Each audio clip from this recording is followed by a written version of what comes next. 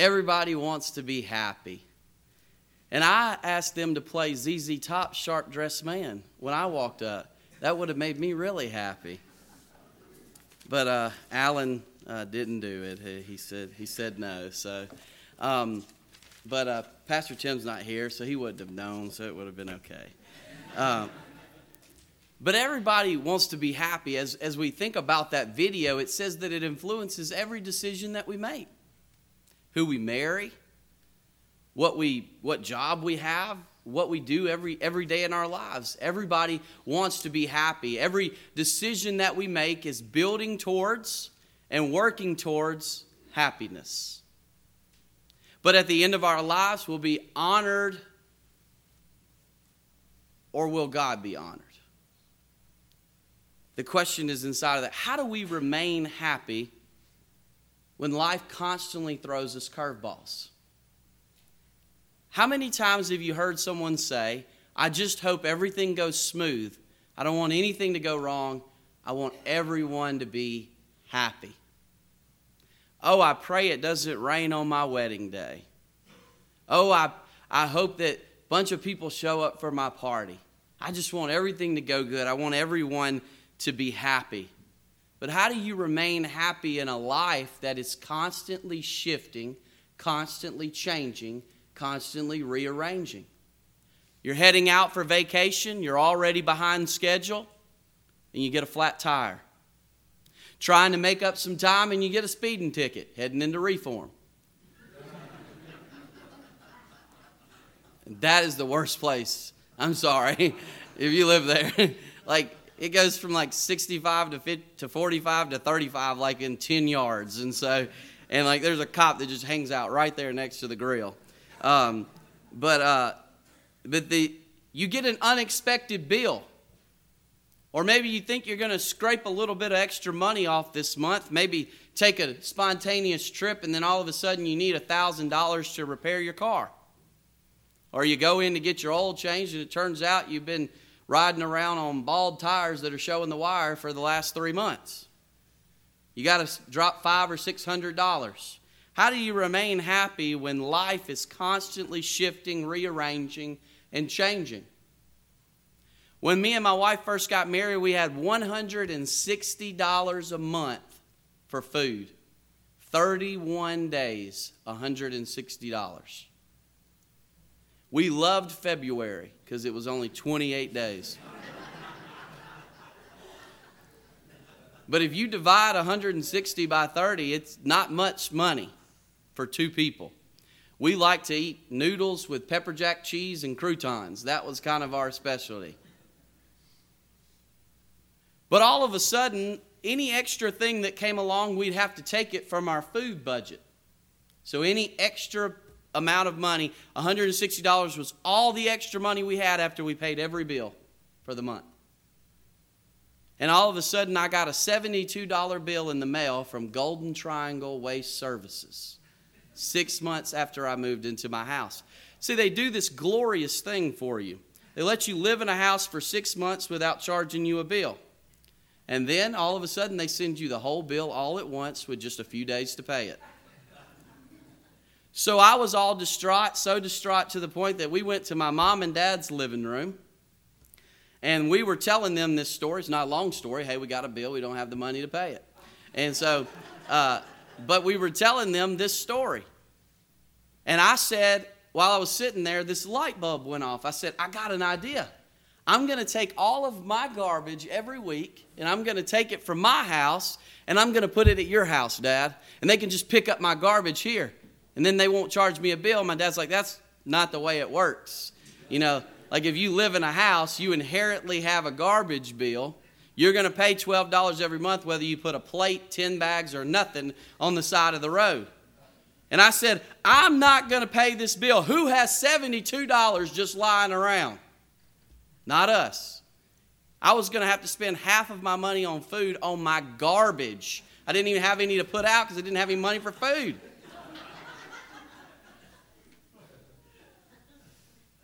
But I was going to have to do it. Life kind of threw me a curveball there. I proclaimed as I was about to leave that I was not going to pay Golden Triangle Waste Services a dime. And my dad said, well, when you go to pay your taxes on your vehicle, they're not going to let you get your registration or your tag for your vehicle. And I said, you have to pay taxes on your vehicle? I had a welcome to the real world kind of moment. Life had just thrown me a curveball. That was not a high peak of happiness in our marriage, nor was it a high peak of happiness in my life. Does that mean that I didn't find happiness the next day?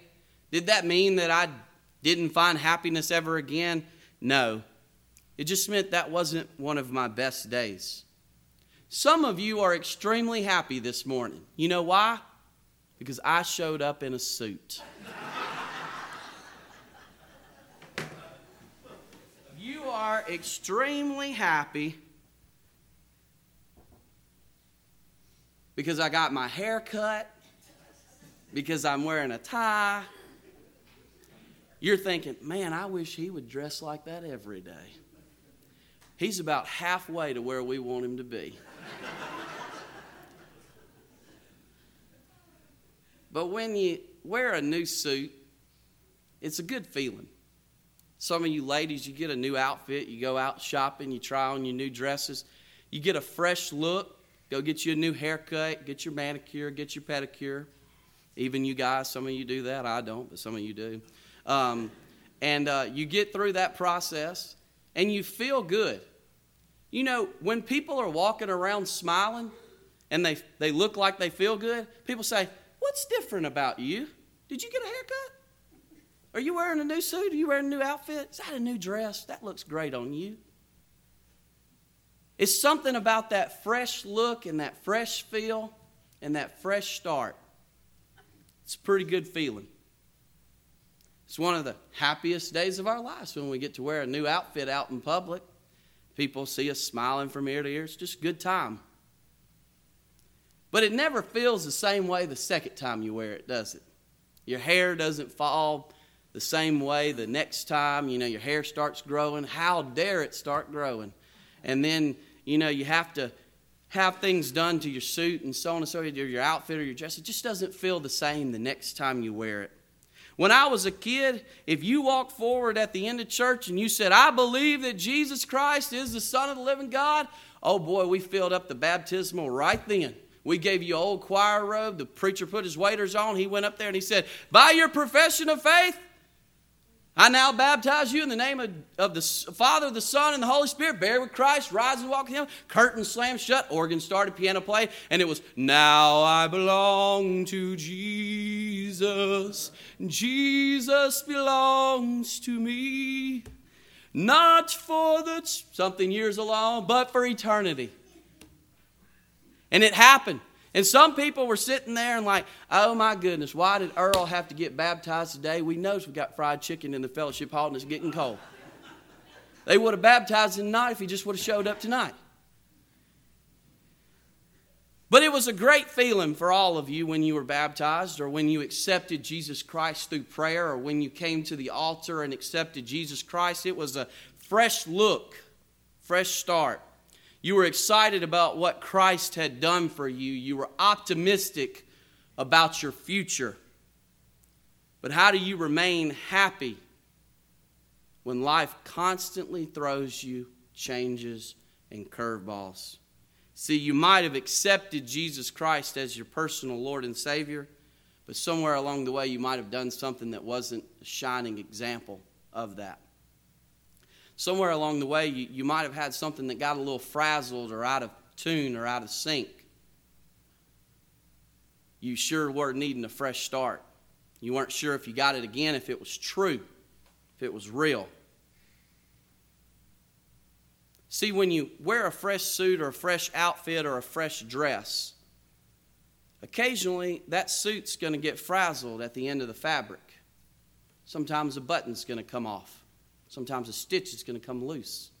It's going to need to be re-sewed back. When you wear that suit for the first time, you don't want any wrinkles in it. It's going to take effort to keep the wrinkles out the second time. When you wear that dress that you wore, it's going to take some effort on your part. See, if I walked into Belk today and they measured me up and they gave me this suit and they said, hey, it's going to be ready this day or you can take this one home with you, I can't go to Little Dewey's and get the large barbecue sandwich for lunch and the large barbecue sandwich for dinner and expect that suit to fit the same way the next day. It causes some effort and some maintaining and some sustaining on my part. See, just as your walk with Jesus Christ, the second day or the third day or the 40th year is not going to feel the same as it did the first moment you accepted Jesus into your life. But it's going to take some effort and some maintaining and some tender love and care on your part. Just as you would with a simple suit or a dress or an outfit. Sometimes you got to re-sew some stitching. Sometimes you got to put some buttons back in place. Sometimes you got to get the wrinkles out. Because that's what life is about. When you follow Jesus, you have to give effort. When you stop enjoying following Jesus, then you stop shining as an example of Jesus. It's a two-way street. It is not God's sole responsibility to keep you happy. It is not God's sole responsibility to give you the first parking spot at Walmart. Maybe He made you park in the back because you need to walk a little bit. It is not God's responsibility to ensure your happiness. It is your responsibility to find happiness in your walk and fulfillment of Jesus' mission. That is your responsibility. So it takes a little sewing. It takes a little dry cleaning. It takes a little effort. It takes some maintaining, some sustaining, some evaluating, and some elevating. If you do it with the simplest of things, you do it with the most important of things. It's simple. At the center point of the Christian life, you were tailor-made by Jesus to an exact standard, to an exact truth for His mission. And at the center point of a Christian life, you exist to fulfill God's mission as this: to reveal and to be shown as God's glory. Are you tailor-fit by Jesus and for Jesus? What do you see when you look in the mirror?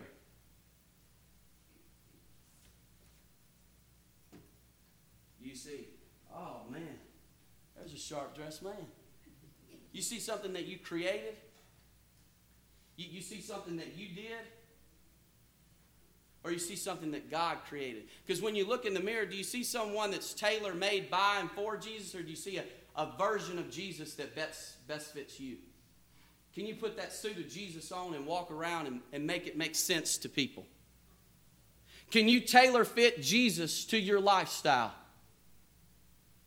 Are you tailor-made by and for Jesus, or are you tailor-fitting Jesus to your lifestyle? Because if I walked into Belk and they pulled out the measurements and the lady's got the pins and the sewing going, and this is not the exact type of tape measure, but she measures my arms, my legs, she measures my neck, she measures my waist, my chest.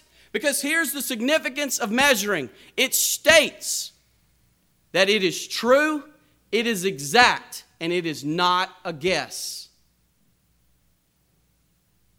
It is true, it is exact, and it is not a guess. If you measure my neck, it's 17 and a half. If you measure my waist, it's 34, length 32, whatever it may be. When you get done, you can go and you can put that suit on. Because some of you, on your wedding day, you had to go in and get fitted for your wedding dress. Maybe you had to rent a tux and get fitted for it. Measuring is to state that something is true and something is exact. When that suit is made, it is made exactly for you. And Christ has created in you a mission and exact truth. But when we concern ourselves with pursuing our happiness and our wants and what God has called and what God has asked and what God has put in place doesn't fit into that mold exactly, we tailor fit Jesus to our lives. If I can make Jesus okay with my sin, then I can get everything I want and I can still have Jesus. A lot of you won't admit it, but you deal with an internal struggle of whether God is really real. And you know that you only get one life. So some people question in their minds, am I giving up my life for something that may not be real? I want to do this because I only live once. I don't want to miss this opportunity while I'm young. I don't want to miss this opportunity while I'm alive. I want to do this stuff because Jesus is okay with it. See, but Jesus has never changed. What changed is generationally, we became wanters more. We wanted more and expected more out of life. But when Jesus didn't give more to our wants, we created a version of Jesus that best fits our lifestyle. We made him okay with every decision and stance and thing that we stood behind. Because then we can have what we want and we can have Jesus. But when you talk about the exact truths of measurements, then the only way that a Christian should ever measure whether something is true and exact is, does it follow the measurement and code of Jesus' life? Because Jesus is the moral standard, he is the exact example, and he is the truth, he is the way, he is the life, and no one gets to the Father except through him. So as a Christian, if you're not putting your measurements to the test of Jesus Christ, then maybe you're not measuring up. Maybe you've tailor-fit Jesus to fit what you want out of life. But Jesus is and will always be the moral standard of a Christian life. Where do you measure up in that? Where do you measure up? If they pulled out the ruler right now and started measuring, where would you fit? Where would Jesus fit into your life? There's a certain rule that a man has to wear just the top button of his coat. The couplings have to fit a certain way. The tie has to be tied a certain way. A bride on her wedding day, she has to wear something old, something new, something borrowed, something blue. There's all these rules and traditions. And just the same, in the simplest of things and the most important of things, they're the same. If there are rules for simple, stupid stuff like wearing a suit, then there are rules and ways that we should conduct ourselves in our relationship with Jesus Christ. We cannot create in Jesus to what we want him to be. We must accept Jesus for what he is, and we must create in ourselves through the prayer to Jesus Christ the ability to follow Jesus wholeheartedly the way he has asked us to follow him, not the way we want it to be. I don't care if you're Democrat, Republican, Independent, where you stand, where you fall. At the end of the day, the only exact truth that will fall is that Jesus is, was, and will always be the moral standard for everything in life.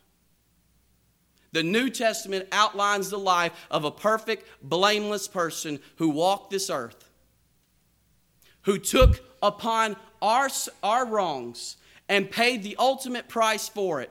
And in doing so, why? So that you can have the opportunity just to be happy. Just the simplest of things. I don't care what it gets down to. I don't care what you think Jesus is. I don't care what you think God might be. I don't care about the backwoods theologies. I don't care about it. I care about what did Jesus say, what did Jesus do, and what did Jesus show us. Because I'm not guessing with you. I want exact, I want true, and I want that. You can take that road. Anybody can take that road. I'm not going to take that road. Because if you're battling with whether it's real and whether you just want a life that you want, then you need to swallow that today and accept Jesus Christ as your Savior. And be done with it. And accept this, that God has called you to live a certain way, he's called you to do a certain way, and he's called you to be set aside. And that might mean that you don't get to do everything you want. It might mean that you might not get the first parking spot at Walmart. It might mean that every day is not your best day. But it means that you've already won. You've already won. Because the Christian life is gain. if you believe that you're going to spend eternity with a Father that loves you past a measurement that you can understand, then you've won. What is it in this world that you must have that would ever bring you happiness to that point? Ever.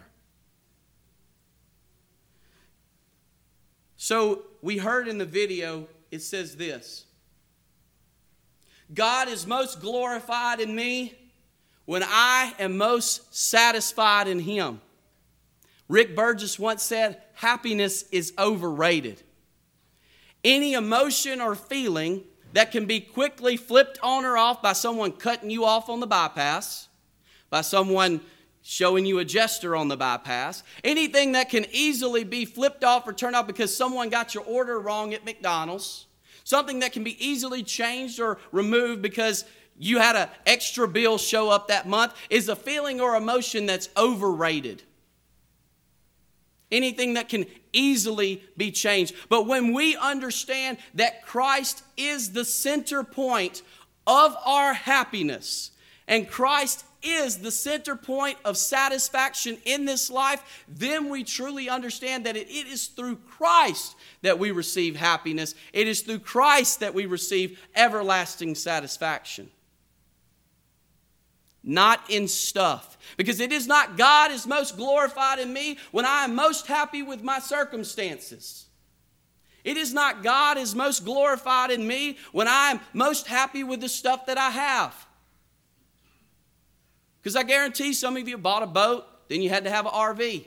Then you bought an RV, then you had to have a bigger house. Then you bought a bigger house, then you needed a smaller house because you got too much stuff. Then after you got the smaller house, then you bought a second house. Because you can't put happiness into stuff. You're never going to find it. You're never going to achieve it. You're never going to reach it. It's going to be a constant struggle. It is not God is most glorified in me when I have happiness in stuff. It is God's glory is most shown through me when I understand that it is God, not giver of gifts, but it is God who is simply Jesus Christ for no other simple reason than that, but simply because He loves me, because He always has, because He wants what's best for me, that He sent His only Son to die for me, and He cares to meet my most basic needs in my life, not my wants. When I understand that, then God is most glorified in me because I am satisfied with Jesus Christ as Savior, not as giver of gifts. Not as someone who gives me a parking spot. Not as someone who gives me what I want. Not as someone I measure up to make what I want. God is not most glorified in me when I create in Him what I want Him to be. God is most glorified in me when I am satisfied that Jesus Christ is, was, and will always be the Savior of the world. Simply that. Nothing else. When I understand that the days that I frown even still deserve a crown, God is most glorified in me when I am most satisfied in Him. So how do you remain happy when life keeps throwing you a curveball? When life keeps changing? When stuff happens? How do you remain happy? You understand that Christ is the center point of happiness and satisfaction. When you understand that you've already won the fight, and if you fight this Christian life and lead this Christian life the way that God has called you to lead it, then you have won the battle. You might be in chapter 2 or chapter 3 of a 20-chapter book or whatever it might be. But you know the final chapter. Just write the chapters in between. Follow His measure. Follow His call. Don't create in Jesus what you want Him to be. God is most glorified in you when you are most satisfied in Him. Ephesians, if you will stand with me real quick. Ephesians chapter 4, verse 1.